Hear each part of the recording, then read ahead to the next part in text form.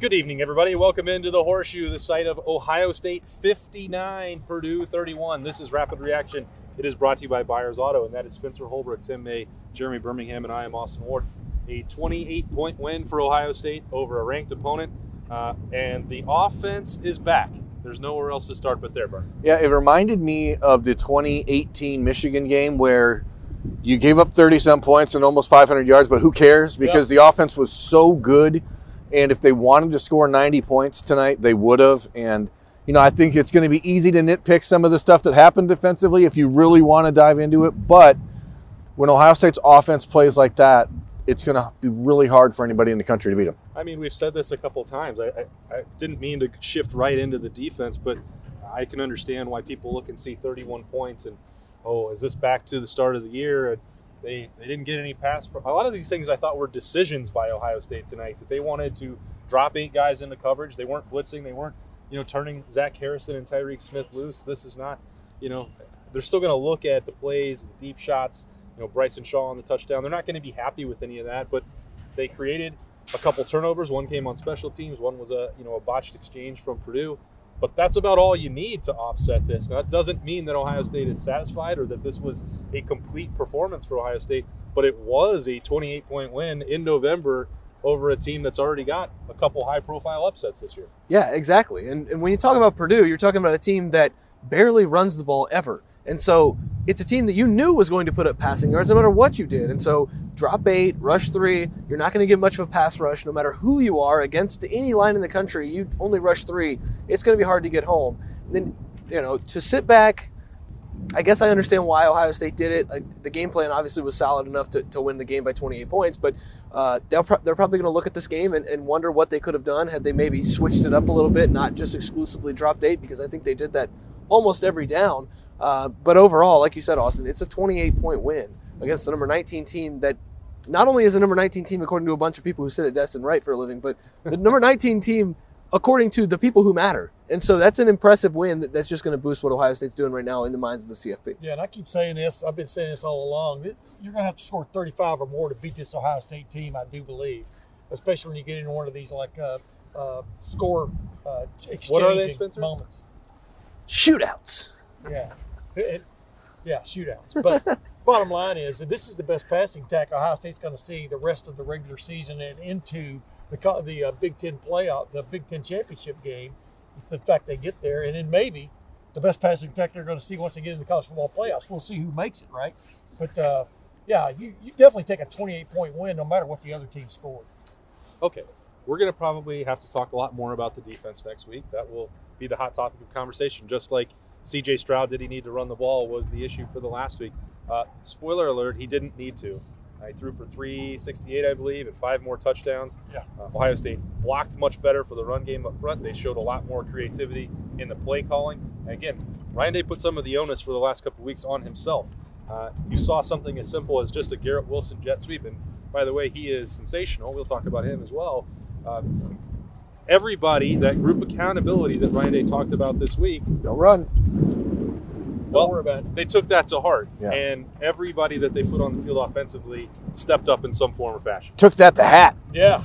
No, I mean, that's the whole thing for Ohio State. It's about dominating line of scrimmage. We talked about it all week, and the offensive line did that. Did it early, and then, you get that quick change on the turnover, and then TreVeyon Henderson hits that 57-yarder, and at that point, you kind of felt like this team is going to really pour it on tonight. What I was most impressed by, or happiest to see, I guess, in the running game, was down the stretch of watching Mayan Williams run really, really hard. And at a night when Master Teague was unavailable, to see Mayan Williams provide that sort of second gear that it's not a knock on him that he's not as explosive as TreVeyon Henderson is, but he made himself difficult to tackle, and in November, those type of running backs are super key in the Big Ten. I was wondering, as I was watching Mayan Williams run in the fourth quarter, I was watching from the field, and you can just see a little better, inside, in between the tackles when you're down here, and the guy just doesn't stop moving his legs. Right. And you wonder if he was challenged. I'd like to be a fly on the wall in that running back room, because he was somebody who was starting to get a little too east and west in the way he was running, trying to always jump cut to the side. Tonight, he was putting his head down and getting an extra yard, getting that extra 2 yards, and it turned into 4, 5, and 6 extra yards only because I think he took it to heart and pushed himself to go north and south and get downhill and boost what he can do in the running game. And I think that's only going to mean good things. But my God, you don't really need anybody to run the ball when you've got the passing attack Ohio State has. And I think the running game right now is a luxury, and Ohio State has the best luxury in the country in TreVeyon Henderson. Yeah, and it was key. It was key for Ohio State to get into the red zone a couple times early and finish with touchdowns based on the way the previous 2 games had gone. And then you throw in there the fact Purdue was number 16 in the country going into this game, red zone defense. Those are statements, and bottom line is, you even asked Nick Saban, man, you want an offense that's scoring points at this point in the year. The conditions today, my cap just got blown off. The conditions today, they might be able to even be hearing the wind. Exactly. Absolutely. Exactly. I'm sure they are, but we're not ideal, and this team just rolled like it was in a little scrimmage action there the first half and early in the second That's half. one of the risks we run by being here covering the game live. Yeah. That's a great point, Brent. Yeah. Yes, Put our caps at Real risk. quick, one of the things that's impressing me right now, more as I stand here in this crazy wind, is the pass that was taken off the board. Right. Yeah. Because for C.J. Stroud to get it there to Chris Olave on the post route, I think 50 yards, 60 Into the yards wind. down the field, into the wind, and it was as pretty of a ball as you're going to find. And then you toss in exactly what this wind is doing right now on the field. My God, that guy's got an arm. It's pretty amusing to me that these Big Ten officials, who for 3 Yes. weeks in a row still cannot see Zach Harrison and Tyreek Smith's jersey being ripped off their bodies, called Jeremy Ruckert for that holding.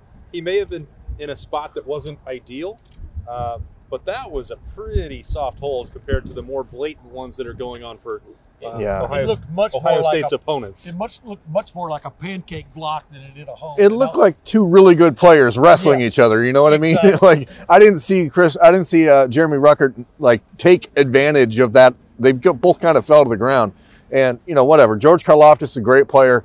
Kudos to Purdue. They came out and played a nice game offensively, but what the Buckeyes did to their defense, which was one of the better defenses in the Big Ten, they eliminated Karlaftis, and I think that's one of these things that as they head into the next 2 weeks, especially 2 weeks from now in Ann Arbor, where you have Aiden Hutchinson, who's playing as well as any defensive lineman in the Big Ten in the last couple of years, and I mean that wholeheartedly, even with the way Chase Young and the guys played here.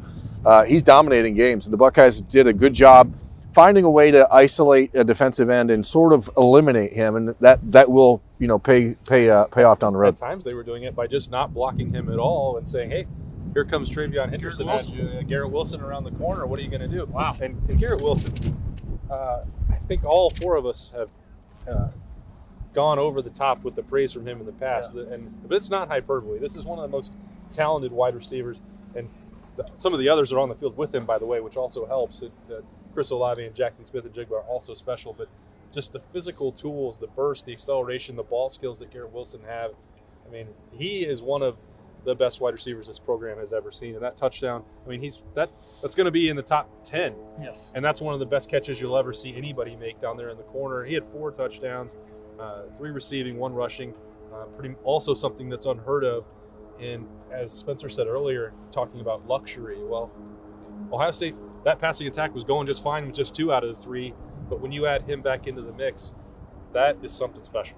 He's electric, and you almost forget sometimes that Chris Olave is on the field with him, because you saw there's clearly a security blanket element to things for Jackson Smith and Jigba and Garrett Wilson when they're out there individually or together for CJ Stroud. But then you see Chris Olave, he has the touchdown called back. He did CJ missed him on one in the end zone that Chris was very close to pulling in. I don't think we talked about this in the press box, but from the angle that we had, I don't think we all agree, but the coverage, I don't think CJ Stroud could throw it ahead of him or it would have been intercepted.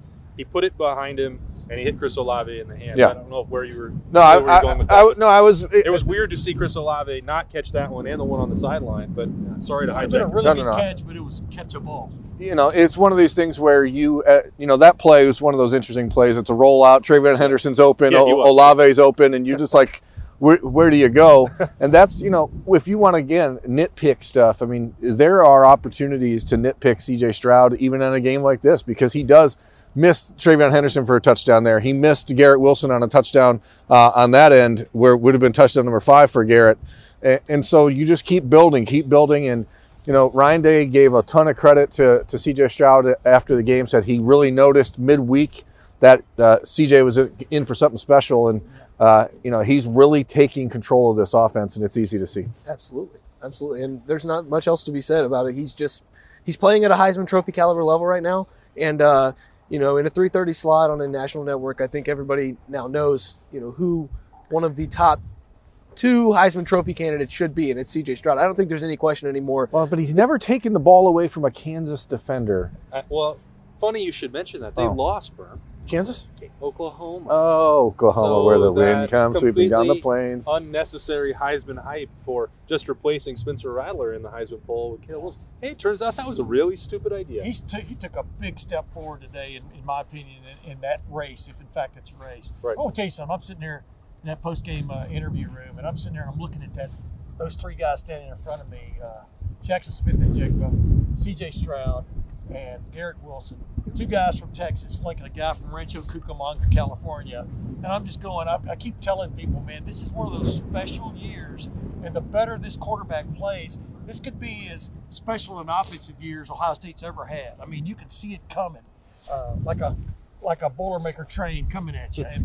And today was a great example in kind of adverse conditions, the way they executed, not flawlessly, but pretty damn well. In windy, cold conditions. It's cold out here. I marvel at it. I think people need to understand what they're watching. We're going to get out of it. We're going to let you get your hat, track that down. We're going to go warm up a little bit. And then on Monday, we're going to talk to our guy, Bobby Carpenter, about how that California kid handled some of the adverse conditions. That's been one of the questions he had. Ohio State aced that test. Really? Clearly, with 59 points on the board, the offense rolling, defense getting a couple stops, and then leaving some room for improvement again. Still, the Buckeyes haven't played a complete game, but it hasn't mattered in the Big Ten. They remain unbeaten.